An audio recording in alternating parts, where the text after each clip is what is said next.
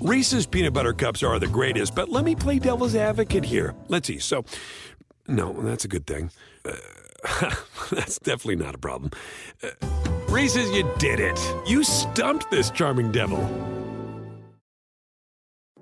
Hey everyone, it's Michelle Williams, and I love being able to share my story with you on my podcast, Checking In with Michelle Williams, where my guests and we get real as we share the ups and downs of our mental health journeys, and I'd love for you to join me. Hey, it's going to be your church and your turn up. So listen to Checking In with Michelle Williams every Tuesday, a part of the Black Effect on the iHeartRadio app, Apple Podcasts, or wherever you get your podcasts. Hey, thanks for downloading the podcast. If you want to listen live, all you have to do is download the iHeartRadio app and search for Fantasy Sports Radio Network. Also, if you want to catch this show on video, be sure to check out Zumo TV, channel 719. That's where you can find Sports Grid's Fantasy Sports Network. Enjoy the show, and thanks so much for listening. Happy Monday. It's Fantasy Sports Today here on Sports Grid. Craig and Joe back with you for another edition of the show. Hope you guys had a nice weekend. We're ready for another impactful weekend in fantasy and reality. We got NASCAR coming back. We had the UFC last weekend. And I think this week we'll have some clarity on baseball as well, Joe. We're closing in on, I think, the 2020 baseball season, too. So fantasy baseball should be kicking in here and probably the next couple of months. How was your weekend?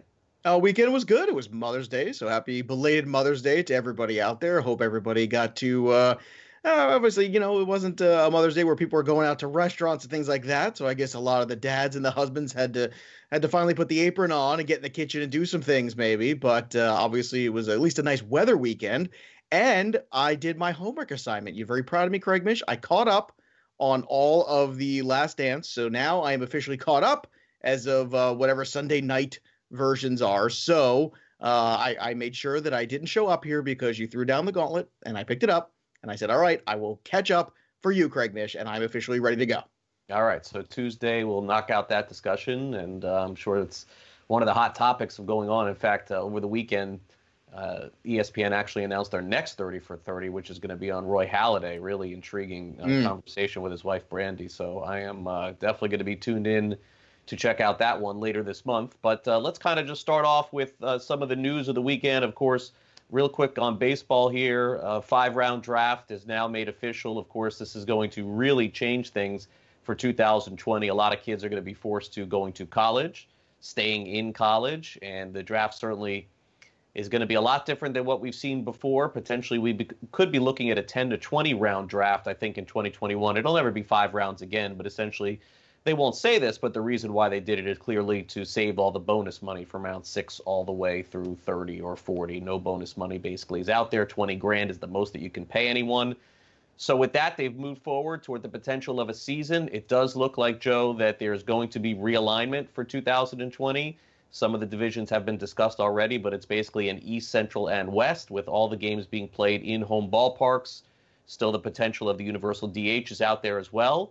And we're expected to get some clarity over the next couple of weeks, although the players and the owners are, of course, not completely clear on this agreement and what they want to do. But I think in the next few days, we're going to have some clarity on that. Well, wouldn't that be nice? And clarity would be great. And look, I told you last week, I'm all for hyper-regionalizing baseball, and I'm all for the DH. I mean, I think it's long overdue. And I am a traditionalist in that sense when it comes to the designated hitter and loving National League style baseball. But at a certain point, you have to recognize where we are. And if kids are not hitting when they're pitchers in high school or in college or in the minor leagues, then how in the hell can we get them to the major league level and expect them to be productive at all swinging a bat? It's crazy. There's a handful of guys. I know it's fun to watch Madison Bumgarner get up there and hit a home run.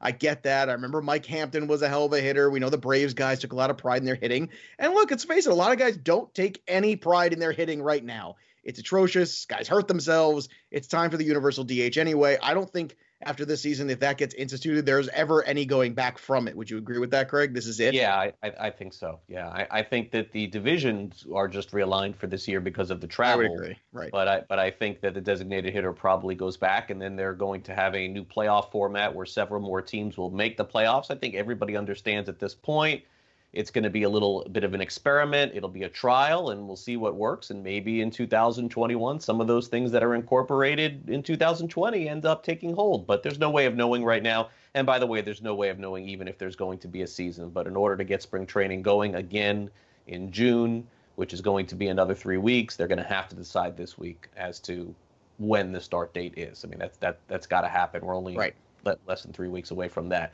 Now, on the flip side, interestingly enough, someone that it's kind of hard to take any comment seriously because he's arguably one of the most charismatic sports athletes we've had of all time in Shaquille O'Neal, does a great job on the NBA on TNT and really is a worldwide phenomenon. In fact, there are some people who felt that for many, many years that Shaquille O'Neal was more popular than Michael Jordan. Hard to argue that. He's just an iconic figure in sports.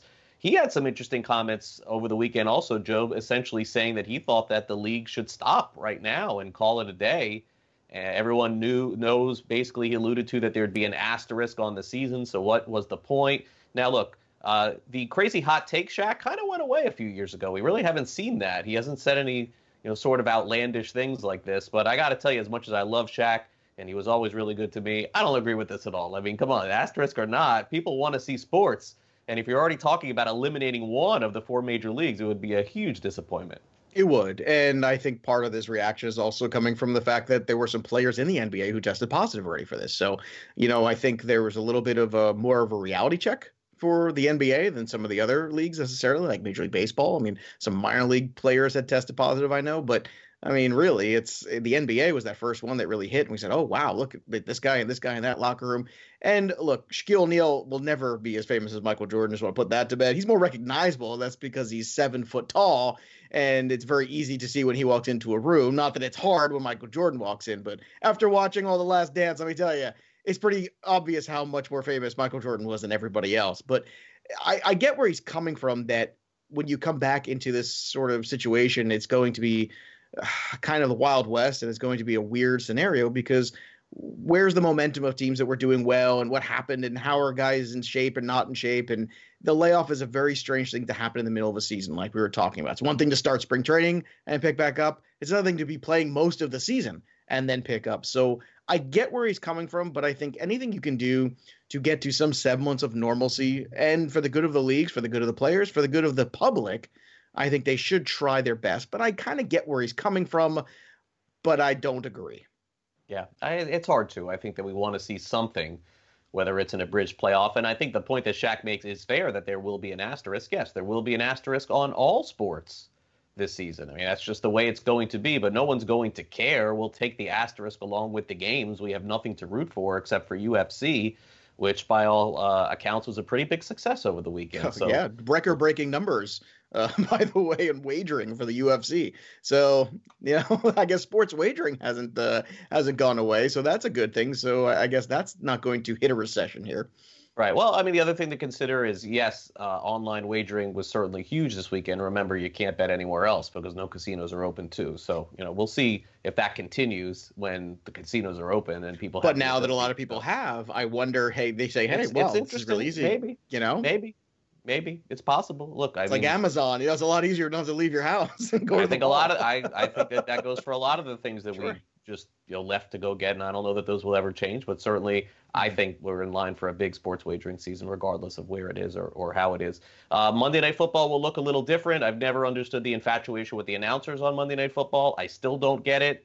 And is ESPN, for whatever reason, gets all this attention and they never can get it right. And basically what they do is whenever they don't get it right, whether it's Sunday Night Baseball or Monday Night Baseball, they come out and say that they did a great job, but we're reassigning them to something else that's going to be more important. And we know it's not the case. But this is how they do it. They basically demote you and say that they have bigger plans.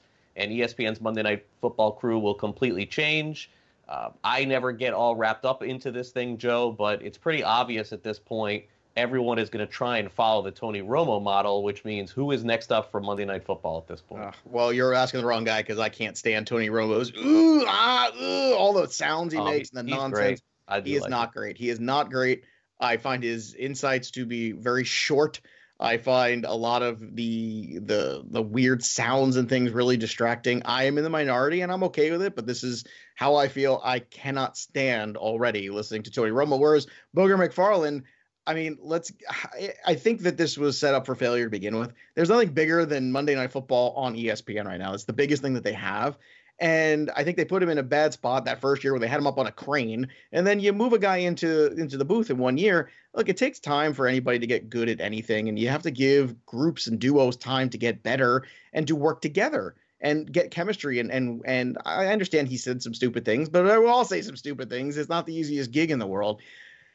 I think Tessitore got a bad shake too as the play-by-play guy. I don't think he's that bad either. But like you said, they're looking for the next guy, whoever that is. And Drew Brees already got locked up by NBC, so now they can look for whoever that other guy is. But I am not a fan of Romo and some of his plays calling in the actual playoffs and things like that. It's laughable sometimes, the things he says, and then it's wrong and all this other stuff. I don't know why he gets such a pass and why everyone's in love with him. I just don't get it. I think that he not only is great, but he did something that basically had never been done before, which is what I think ESPN is going to try and emulate, is just basically zero transition from player to broadcaster. And that is almost impossible in this day and age. And I've worked with a lot of different athletes and done shows with them too. And I've never seen somebody as good. I mean, we just completely disagree on the topic, but and that's I've never seen someone go from. What is it you like about him? Is it the energy? He just seems like he's a kid and he's very excited about broadcasting the game, and I like that. And I get that's why some people like him. I find the exuberance kind of sometimes he gets ahead of himself in the actual play calling of the game. And it throws me off, and I find it annoying. Like he says something and he's wrong about it, and then you got to go backtrack, or he says this is going to happen and it doesn't, and it's just kind of like, just stop. Like I know you're excited, I know you're into it, but I find it on the other hand of it. I know I'm in the minority. It's fine. Yeah, it's okay. I find it distracting. If you ask me, like in the last 5 years, what tandem did I really like? I loved when it was Kevin Burkhardt and John Lynch together.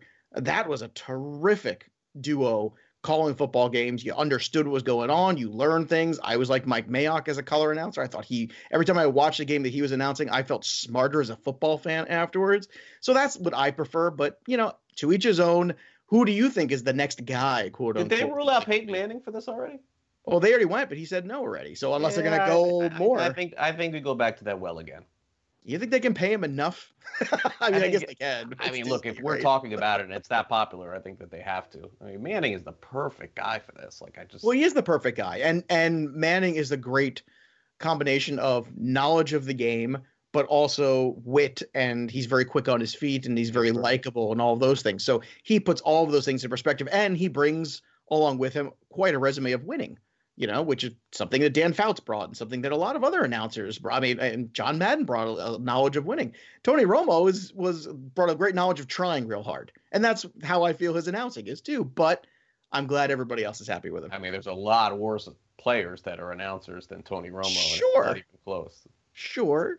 There's a lot better announcers too.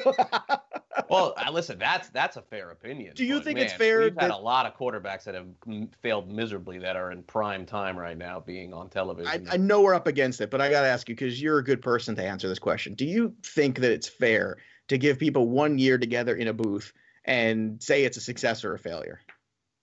No, but this is because it's a tough business. But it's ESPN we're talking about, and so it's like they're held to a different standard, I think, than everybody else. All right, we'll be back with Fantasy Sports this day in Fantasy Sports and our Fantasy Sports birthday for this Monday. Don't go away.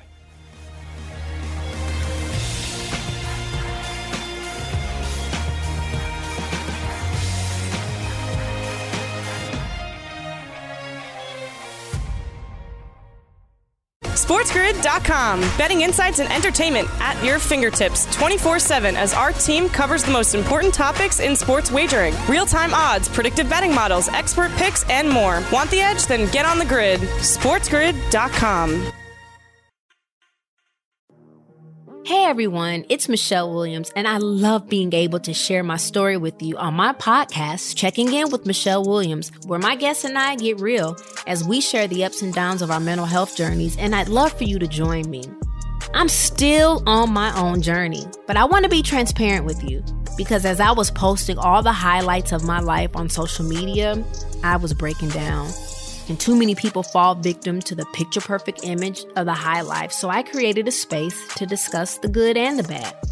We can laugh, man. We gonna learn, and most of all, I hope to inspire you to go on this journey with me to better mental health. This is gonna be your church, your turn up, and everything in between. So join me on my podcast, Checking In with Michelle Williams, a safe space for every kind of person.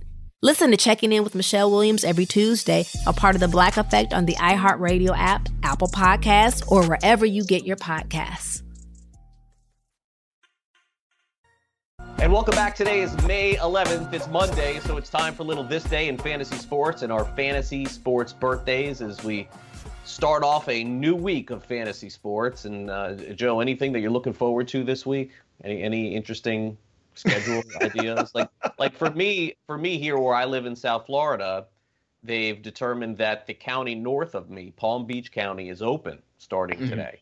And the county that I live in Broward County, is open 1 week from today. So I probably will end up staying home another week or two, even after this starts. I know my wife wants to stay home another week or two, but things are a little different where you are, I suppose. They are a little different here. This was the first, this weekend was the longest I've been in a car. I hadn't filled my tank with gas in over 2 months. That's me too. Yeah. I mean, it was crazy. I went thinking about that too. And then I filled it for $20 and I went, wow. It was like, I gotta get gas. You're right. Gas like $1.88. Get all the gas. If I know you don't mow the lawn. They have the company do it there where you live. But like, if you need gasoline for anything, any of your riding mowers or whatever, now's the time. Go get your gasoline. It's crazy. It's like, whoa, it's 1995 again for gas. But yeah, this was the most I had been out. Like I said, took the kids on the weekend, did a little drive-by at the parents' house, and it's good to kind of see everybody. But you could see everyone doesn't know what to do. Even, like when we see neighbors, you're just, you're not sure, like, what do we do? And I think eventually it's all going to start to settle in, and eventually there will be normal again. But I'm looking forward to the pool opening. See, it's always sunny in Florida. It is not always sunny in New Jersey. And it was literally 45 degrees yesterday, and I got 2 weeks till the pool opens, and it needs to not be 45 degrees, Craig Mish. That is not acceptable pool weather. Don't have the heater for the pool, so that's what I'm looking forward to. So working on getting the outside pool ready. That's where we're working towards. 45 degrees. Well, yeah, in May. It's don't May. Want to hear that. It's 45 degrees when I woke up yesterday. So no good. No good. Get away from that. All right, this day in fantasy sports history, we got May the 11th. We'll start off with Sandy Koufax. You see the picture of him, threw 1 million no-hitters over the course of his career. Accurate number. Yep. And this was the second one. Yeah, he broke the record with 1 million. I wonder if that'll ever be broken. Tough record to break. 1 million no-hitters. Who was better in their window? Pedro Martinez 99 or Sandy Koufax 1963? You know what? Martinez's 99 may be better than all of the Koufax years, but I think Koufax in the dominant window that he was in was better than Pedro's dominant years. Because that's the only other guy I can think of that you can put in a pitching window that's in this class, right? Am I forgetting somebody? Bob Gibson had a couple years, but no, I think Bob Gibson 68, right? Yeah. I think it's fair. I think it's fair. Yeah. I mean, because I guess. Do you get extra points for doing it in the steroid era if you're Pedro Martinez? You would think so, but in the American League, DH. I mean, you would think so, but it's hard to compare, and I guess that's part of what we do. But I would say that again, for a 5-year period, it was probably Sandy Koufax, but in that 1 year, and almost 2, I think I would probably go with the Pedro years. Was that the 98 to 99? Right. That's yeah. Pedro during that window he was chasing staggering. 30 wins. Yeah. He was the last guy I thought that had a shot. Yeah. I mean, Pedro is one of these special players and one of the great personalities, too. I miss Pedro Martinez. I got to see him pitch quite a bit in the later years with the Mets, which was not the same Pedro Martinez, but just the character of him in the dugout. It's just fun. I want more fun guys like that, more fun personalities. A killer on the mound. Don't get me wrong. Stone cold murderer on the mound. But when he was off the mound, complete jokester, hilarious, fun guy, and just I want more guys like that in my sports. All right, 1977, this was a wacky one. Ted Turner said, hey, you know what? I own the team. Let me manage the Braves. And he did it for 1 game back on May the 11th, 1977. This was one of the weirder things that had happened in baseball history. If you'll remember, the Marlins ended up firing their manager and hiring their general manager and Dan Jennings to manage the team, who had never managed as well. But look, with power comes money, and with money comes the choice to do whatever you want to do. And for everything that you could say negative about Ted Turner, and there are some people that have negative things to say, is the bottom line is he put essentially baseball networks on the map, along with WGN, and no longer on WGN, but at the time it was TBS was the home of the Atlanta Braves, and he was way ahead of his time because everybody's just followed suit. Yeah, I mean, I actually didn't know this until we talked about it today. I mean, for one game, that's pretty amazing. Well, did he get like a baseball card out of it at least? Because no, I don't know. Maybe he did. I'm not sure. I don't remember. How did you feel as a kid when you got a manager card? Were you disappointed inside? More the checklist. I didn't like the checklist. The checklist is even worse. Well, wait, was the checklist mandatory in every pack? Did you get a checklist? No. No? No. Not at all. Okay. Because that you're right. The checklist is even worse than the manager card. I had a friend who collected manager cards, and I was like, "You're nuts! You realize this is never going to be worth anything." He's like, "Nah, I just like him. I just think it's cool." Look, there are some iconic manager cards. Gil Hodges when he managed the '69 Mets. Frank Robinson was a manager of a couple different teams in the '70s and the '80s. He was like a player manager. Red Shandies to the Cardinals, ended up being a Hall of Famer. Tony La Russa. Ted Williams managed the Washington Nationals, I believe. If I'm not mistaken. Senators, yes, Senators, yeah. Washington Senators, yeah. So, yeah, there are some cool. I think I have a Ted Williams. I'm going to find that Ted Williams managing card. Check that out. But yeah, I wasn't like the checklist to me was the worst. Like when I was never excited to get a Dallas Green. You know, a Jim Fry. What's wrong with a Jim Fry? Nothing's wrong with a Jim Fry. That guy's awesome. All right, 1996, Al Leiter throws a no-hitter for the Marlins, yes, against the Colorado Rockies. They won that game 12-0, and Al Leiter went on to have a really good career, won the World Series, of course, in 1997, went on to pitch for the Mets for many years as well, and now a really good broadcaster, and his son getting ready for the major leagues. Yeah, that's right. And Al Leiter, a perfect one of those late developing lefties, right? Where they always say sometimes lefties take a little bit longer. Came up with the Yankees. A lot of people forget that. I remember that rookie card. I remember the Al Leiter rated rookie card for sure. And a guy that really didn't quite click until the later years there. Obviously, some great years with the Marlins, and then was the tandem ace, I guess, if you will, with Mike Hampton of those Mets teams, with Mike Piazza and Ventura and those teams that made some runs there in the late 90s, early 2000s. And what I love most about Al Leiter was he was a gamer, and the grunting. He actually would grunt every time he threw a pitch, which I get a lot of grunters nowadays. It was like watching Monica Seles play tennis. That was Al Leiter pitching. It was just a grunt fest, which is, you knew he was trying. You knew every single pitch he was giving everything. I wonder if he actually did it, to throw people off sometimes too, and he would grunt and then maybe throw a changeup. You think it was like part of the gamesmanship there? Greinke does it too now, so maybe it is. I didn't realize Greinke was a grunter. Oh yeah. Mm-hmm. Yeah, a big grunter. Greinke the grunter. Big Did time. not know. Yeah. Did not realize that.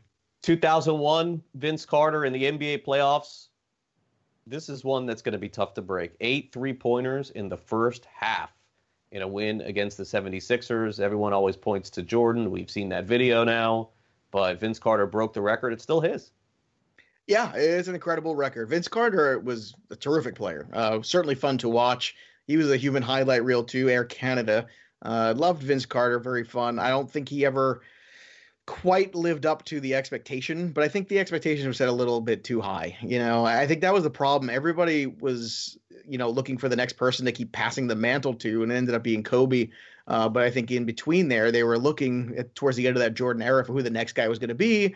And they tried on some hats with Penny Hardaway and Vince Carter and some other guys, but it wasn't. Oh, I think Vince Carter's ahead of Penny Hardaway. Well, he is, but I mean, for a while, like we just talked about last week, for a while there, they thought Penny was going to be that guy. And no, I know, but Vince Carter, is a Hall of Famer. He's going to be. He's a great player. He's a great player. But when you think about, Bird, Magic, Jordan, I think then the next torch goes to Kobe, and then that LeBron, category, and neither is Paul Pierce. But they're both going to be Hall of Famers. I think they want. Well, absolutely, but I think that they wanted him to be that face of the NBA guy, and I don't think he ended up becoming that, which is not a problem. Like you said, still Hall of Famer, great career, great player. Yeah, it's just like Penny and McGrady, like those two guys were really good, but Carter was, I think a level above those guys. Anybody that gets in the Hall of Fame, it's hard to poke holes at their game. But I understand what you're saying is about being like the man. Yeah. From a marketing standpoint in the NBA, not from a talent standpoint. It was not him.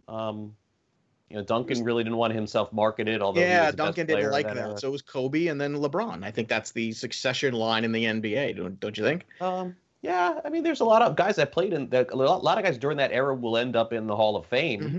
Sure. Dirk, Nash. There's a lot of guys in that category, but I don't think that they are Kobe level. No. But there's only one Kobe level. Only right. One There's Jordan. only one. Yeah, Kobe, LeBron. I mean, Bird, Magic, Michael. You're talking about the best of all time. Vince Carter is not right, one of the best but players I think of all with the time. NBA, But he's a Hall of Famer. Right, but I think even in The Last Dance, they were kind of talking about that torch passing that goes on, and I think that's a real thing in the NBA from a marketing standpoint. They like to find that next guy. I think they thought for a window that Carter could be it, and then it ended up being Kobe. So nothing wrong with that. It's Brett's friend Luka could be the next guy. There you go. All right, 2016, Max Scherzer tied the MLB strikeout record. I remember watching this game live. He struck out 20. He went the distance, 9 innings. Scherzer ends up tying the record. He had a shot with the last at bat of striking out the final guy. I believe he did not. It was a ground out, and that ended the game. All right, this day in fantasy sports birthdays for May the 11th, 2020. Joe's favorite player of all time, Cam Newton. You see the picture of him. He was born, of course, in 1989. Other birthdays for that day, Matt Leinart in 83. Macklin, a very good receiver for a long time in the NFL, very underrated as well. Newton's birthday is 89. Miguel Sano of the Minnesota Twins in 1993 had his breakout season last year. As it stands here on this Monday, as we're doing the show, Cam Newton still has no home. I'm hoping by the time that we get to May 20th or May 21st. I think that will probably be the story of the week. I think Cam Newton will end up signing with someone this week, Joe. All right, well, where's the money on the signing? I don't know. It's kind of tough. The musical chairs. Rams. Did I do that show with you, or was that with Ranieri? No. Yeah, the Rams is my prediction. Yeah, it's hard. We're Joe's or Italian. The Rams. I had been saying Jacksonville, but I think they want to tank so hard, so I think that's out too. But that was the place that made the most sense to me. I don't think it's going to be Washington. I mean, to me, it's either Oakland or the Rams, or Vegas or the Rams. That's a hell of a collection of quarterbacks to get in there. Mariota, Carr, Cam Newton. How many? Well, at that point, you just say to Mariota, "Hey, man, sorry." We had the shot at Cam Newton here. I mean, look, the Raiders are less likely. I think the Rams go into the season and they say, you know something, just in case Goff's a bust, let's just make this 1 year, $7 million move and throw him in there.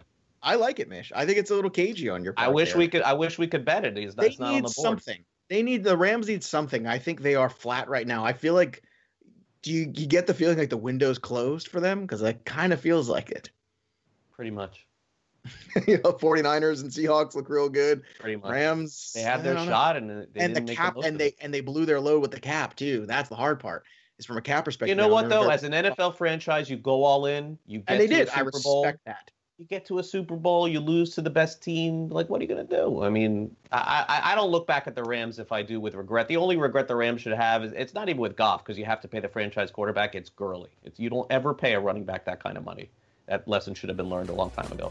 All right, we'll be back with more fantasy sports today in just a couple of minutes. Joe and Craig right back after this, right here on Sports Grid and SportsGrid.com. Don't go. SportsGrid.com. Betting insights and entertainment at your fingertips 24/7 as our team covers the most important topics in sports wagering. Real-time odds, predictive betting models, expert picks, and more. Want the edge? Then get on the grid. SportsGrid.com. Have you written a book and need some insight into what comes next? Or are you passionate about cooking and want to know how to make it your career? Or maybe you just want to hear insider stories about the entertainment industry. Either way, we've got you covered with the Two Guys from Hollywood podcast. I'm Alan Nevins, a literary agent and talent manager. And I'm Joey Santos, a columnist and celebrity chef. And on our podcast, Two Guys from Hollywood, we bring our expertise to the table with, of course, delicious cocktails and all kinds of recipes for you to try at home. So grab a drink and join us. We've got a wide range of celebrity guests and Hollywood insiders to discuss pop culture, publishing, and entertainment. And we'll provide you with an unfiltered and sometimes brutally honest show about Hollywood. As we like to say, we don't dish, we serve. Listen and follow Two Guys from Hollywood on the iHeartRadio app, Apple Podcasts, or wherever you listen to podcasts. We'll talk at you soon.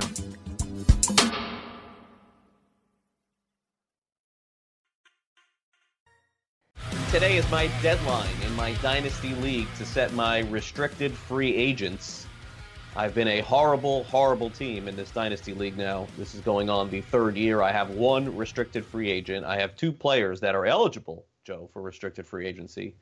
One is David Johnson, who I can't say goodbye fast enough to. One of the biggest busts that I've ever had. Paid a lot of money for the guy. Thought at the very least last year I would have got something out of him. I got absolutely nothing, and I cannot believe that Houston's making him their starting running back this year. So, bye-bye.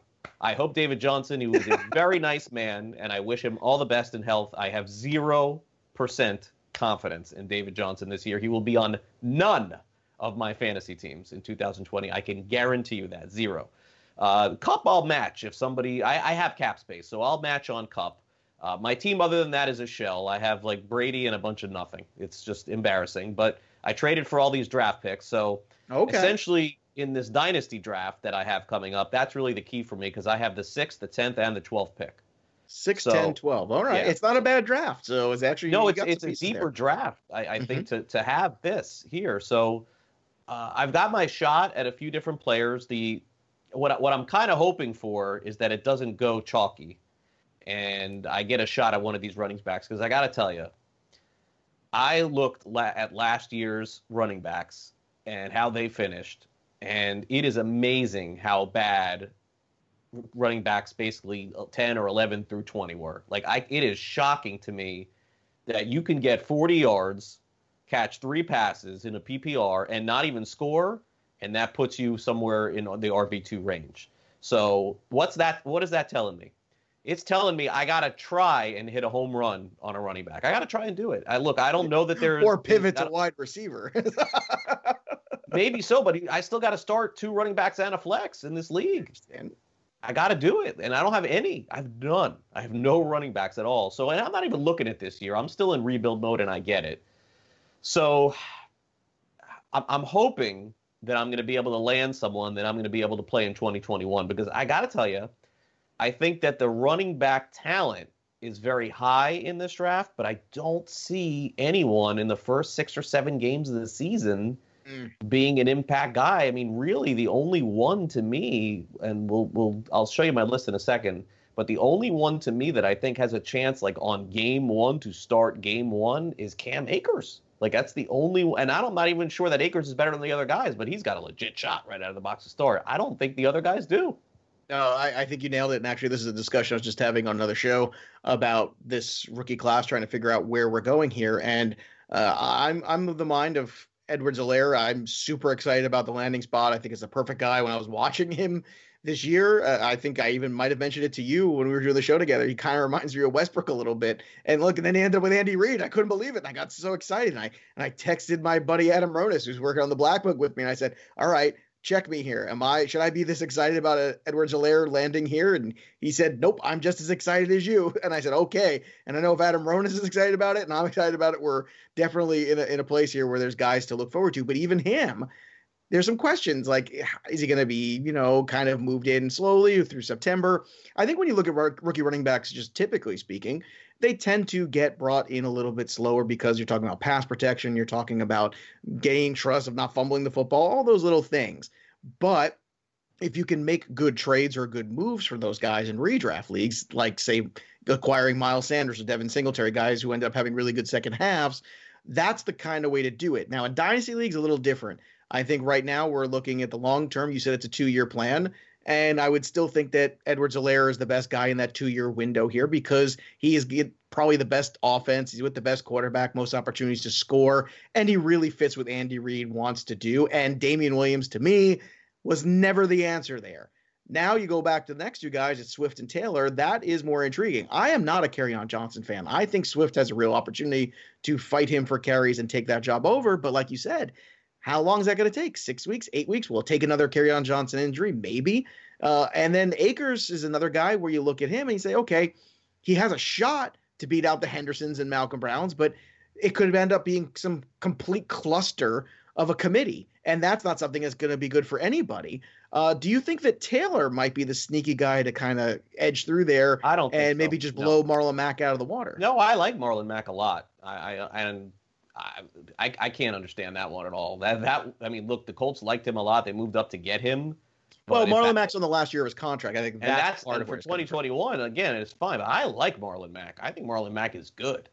I think Marlon Mack is good too, but I think when they're looking at the structure of paying everybody on that team, I think it makes a lot of sense to do what they're doing, which is saying, well, Marlon Mack is really good, but is he transcendent? And by the way, I'm not sure about Jonathan Taylor either. I am not 100% sold on him either as a pro football running back at all. Well, if you're looking for system, Dobbins certainly makes sense because he does too, but I'm not sold on him. But I was going to say, you know this and I know this. When you watch those games last year with Baltimore, how important was Mark Ingram on that field with Lamar Jackson, talking to him, telling him things you see every time they're on the bench? It's Mark Ingram sitting here, Lamar Jackson sitting here right next to each other.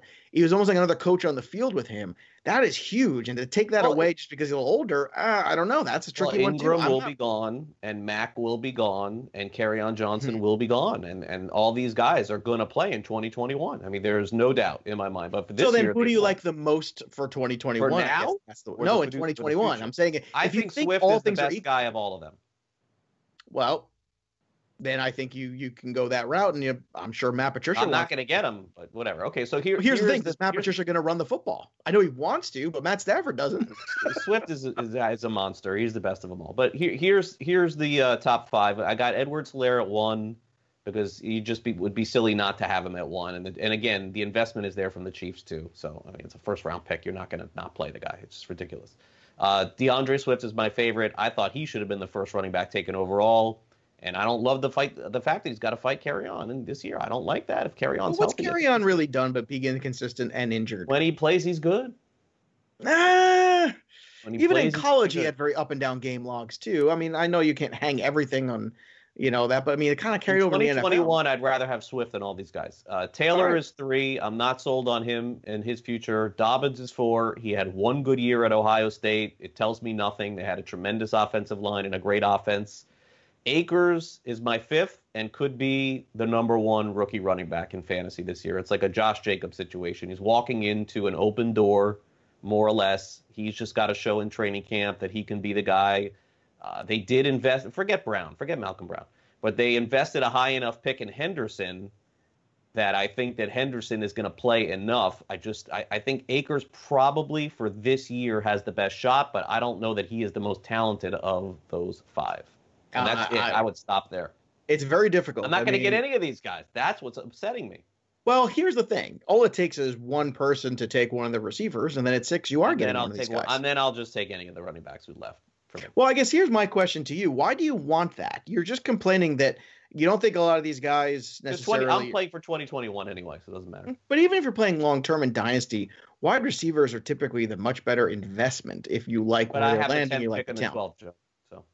So you want to, all right, that's fair enough. I mean, I get what you're saying. 3 wide receivers with 6, 10, and 12. No, but I think this is the year you'd flip Brady, right? I mean, his value is no greater. Nobody wants him for anything. Well, then maybe he's easy to get. Okay, how many is this? 12-team league you're in, or 10? 12. Look, I mean, I get what you're saying. Winston. I had like 3 good quarterbacks. I have Jimmy G also. I think there's a good chance that you are going to get one of these running backs. I think somebody will take a Lamb or a Judy and slip in there. I would not be surprised if that happened at all. But, if you end up with a receiver, you end up with a receiver. Right. Look, it's fine. 6 through 10. Here's what I'm looking at. CeeDee Lamb is probably not the best of these, but I think he ends up in the best situation this year playing alongside Amari Cooper. And obviously this is provided that Prescott's going to play, because that just changes everything for some reason if he's not. Jerry Jeudy is my favorite wide receiver in the entire draft, but I do not think that he is in the right spot unless they are going to shock me and completely change what they do. I believe that they are a running team again. Maybe is that not a Cam Newton potential landing spot either? I don't think that you do that to Locke. That's the problem. No, don't think so. No. Jalen Reagor is my favorite player in the entire NFL draft. He was an absolute beast at TCU. My favorite player, will return punts, kicks in 2 years. I'm praying I get him. I mean, he is. So you think he was a better pick for the Eagles? Wow. In the last year, remember when we had that college football draft? Yeah, I do. Yes. Jalen Reagor was my first pick. But I mean, so you think that he is a better overall talent than Jeudy and Lamb? Yes. Why is that? I'm just curious. What is it like? Route running? Is it Steve like Smith? What? He's Steve Smith. Okay. Well, if he's Steve Smith, that's pretty good. A lot of catches, a lot of receptions. Early on in his career, he'll return punts. He's going to be awesome. Okay. He's great. He's great. Ruggs, I don't know. I don't know. I don't want I don't Ruggs. get that one either. No, I'm with you on that one. I don't want Ruggs. And then Pittman, to me, I have to have in here because I love his spot. I do. And I think for 2021, I think Pittman could end up being in the best spot of all if they end up with a good quarterback. Look, T.Y. Hilton is not young anymore, and he's been hurt a lot. Pittman could end up being the Reggie Wayne. He could be that guy there. So there's some other receivers who I like a lot. It's very deep for the wide receiver draft, but what do you see real quick? Well, look, I mean, I would say that, again, looking now as was a dynasty, I think Justin Jefferson ended up in a really good spot for 2020. But I don't think he's that good. He doesn't need to be that good. I mean, nobody knew who Stephon Diggs was practically, and he emerged as that number 2 wide receiver. I'm not a huge fan of Jefferson.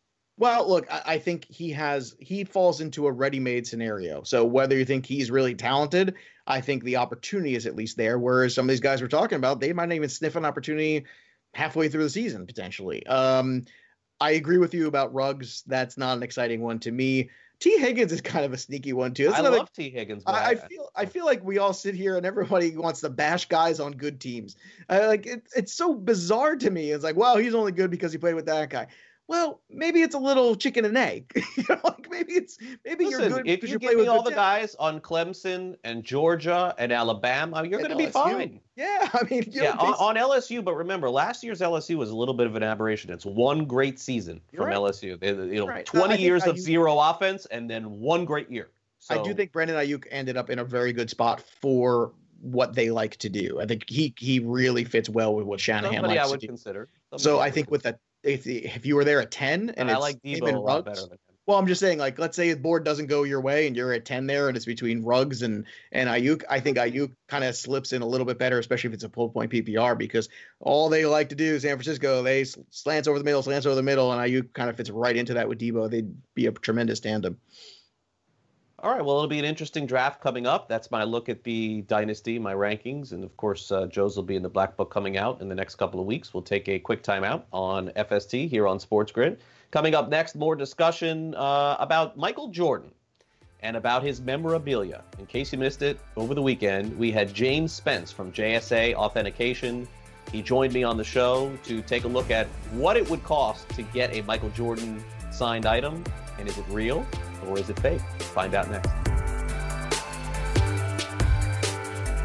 SportsGrid.com. Betting insights and entertainment at your fingertips 24/7 as our team covers the most important topics in sports wagering. Real-time odds, predictive betting models, expert picks, and more. Want the edge? Then get on the grid. SportsGrid.com.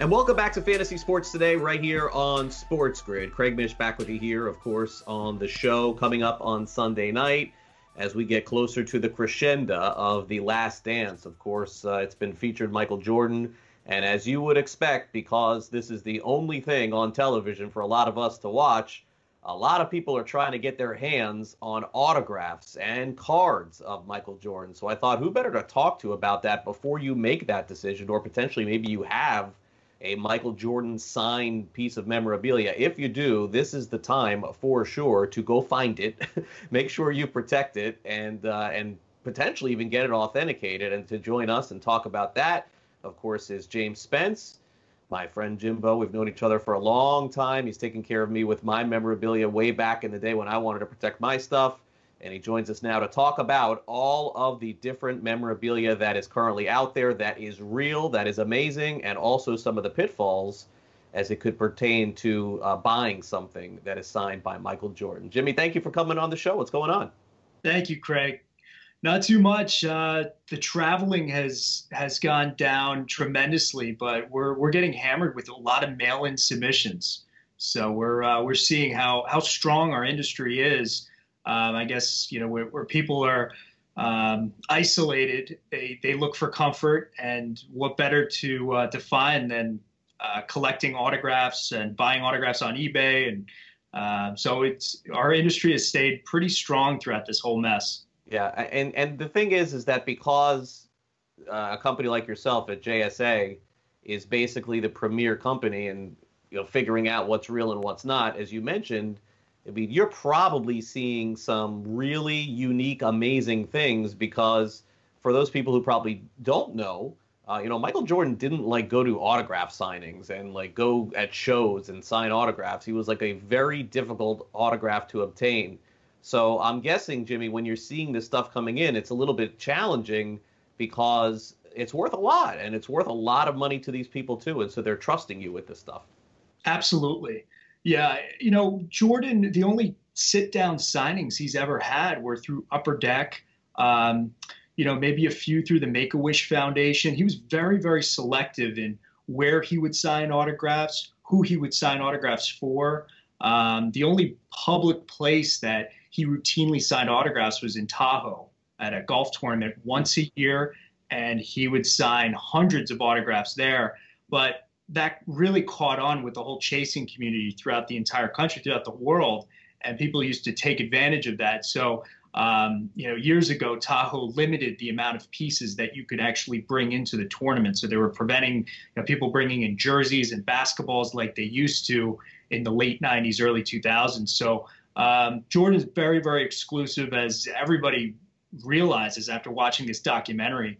So his autograph is heavily forged. I want to say 95% of Jordan autographs that are submitted through JSA fail our authentication process. Wow, 95%. 95% without exaggeration, Greg. Wow, that's very sad for somebody who thinks they have a Michael Jordan autograph and they actually don't. They have it, maybe through somebody that he knows. I've heard stories about that too, where basically somebody would give stuff and it would be somebody else that would sign the autograph for him. It's wild to think that really exists. But let's focus on the positive here. I want to take a look at a couple of items that you have seen come through your company. Now, again, these are just from random people in the United States or all over the world. They're sending something to you, and you have to determine at JSA if it is legit or not. So let's start off potentially, Jimmy, with one of the items that we're going to look at here that is legitimate, that is a good item. Pick any of the ones and we'll put it up. Cool.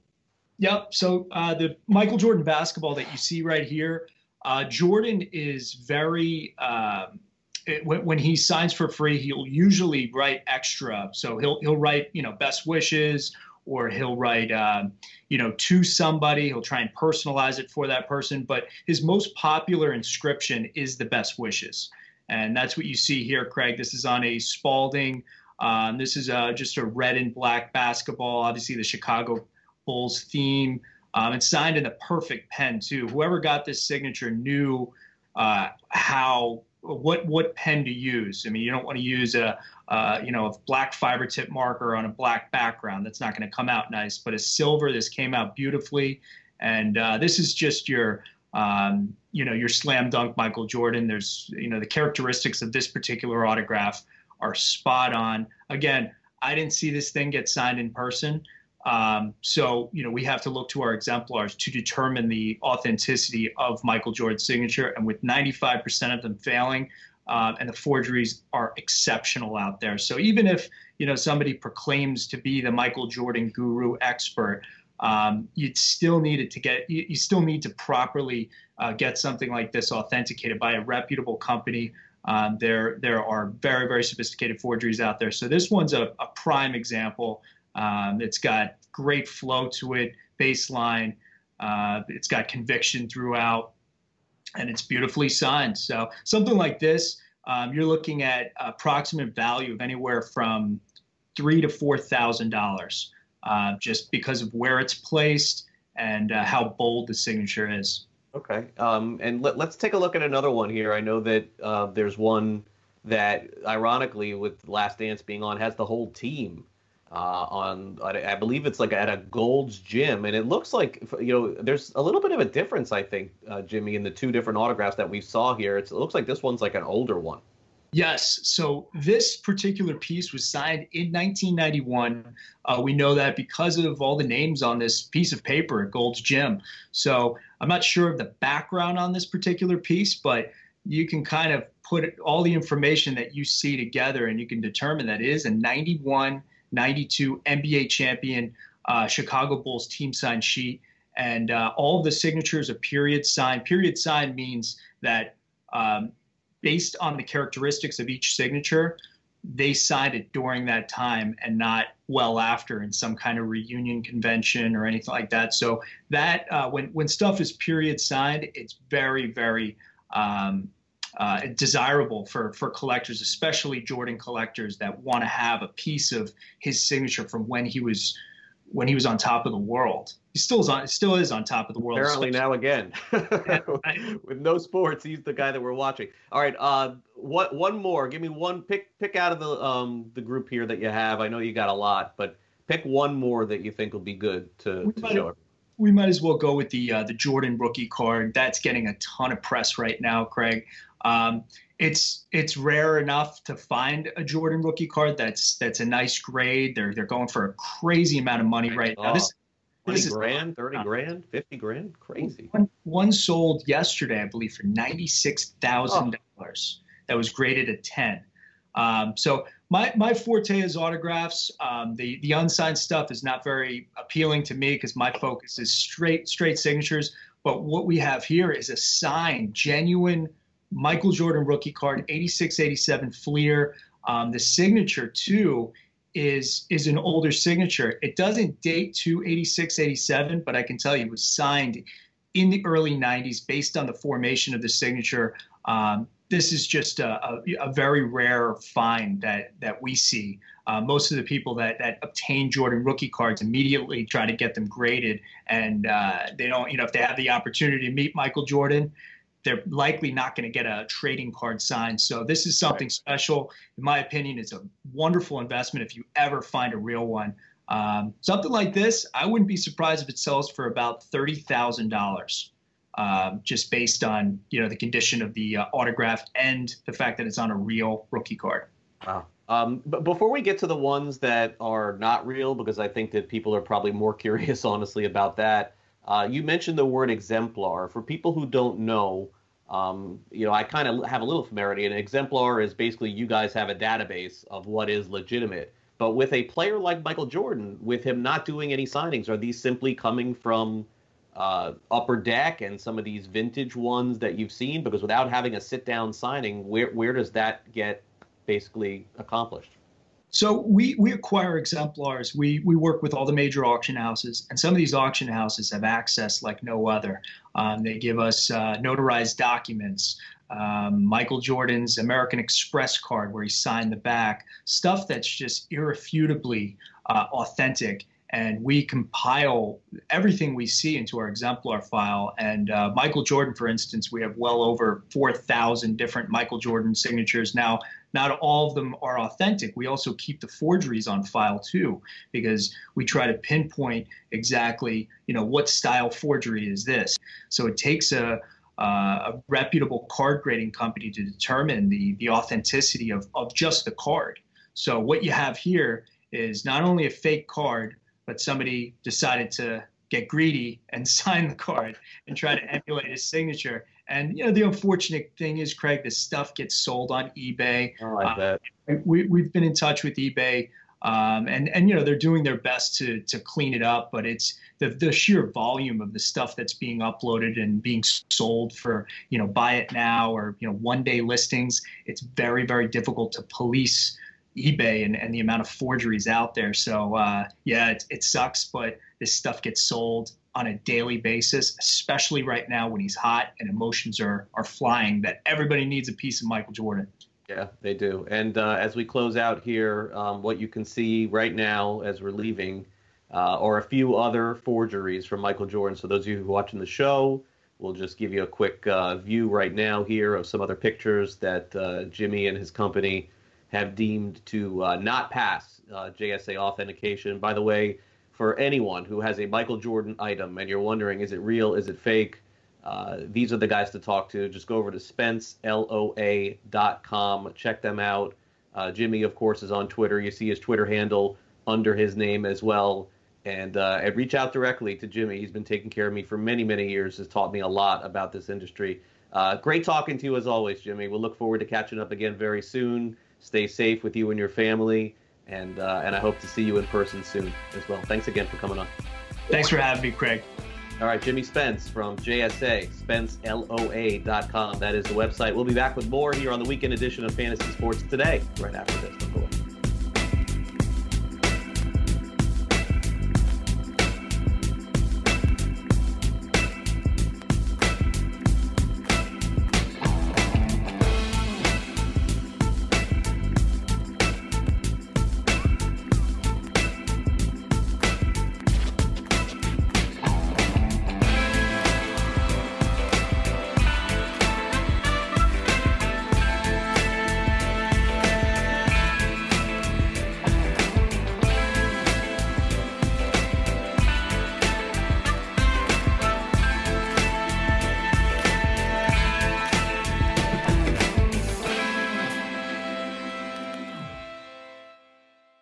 SportsGrid.com. Betting insights and entertainment at your fingertips 24/7 as our team covers the most important topics in sports wagering. Real-time odds, predictive betting models, expert picks, and more. Want the edge? Then get on the grid. SportsGrid.com.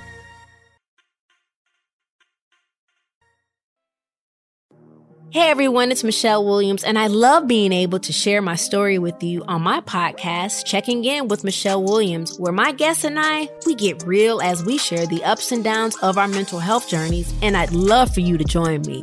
Hey, it's going to be your church and your turn up. So listen to Checking In with Michelle Williams every Tuesday, a part of the Black Effect on the iHeartRadio app, Apple Podcasts, or wherever you get your podcasts.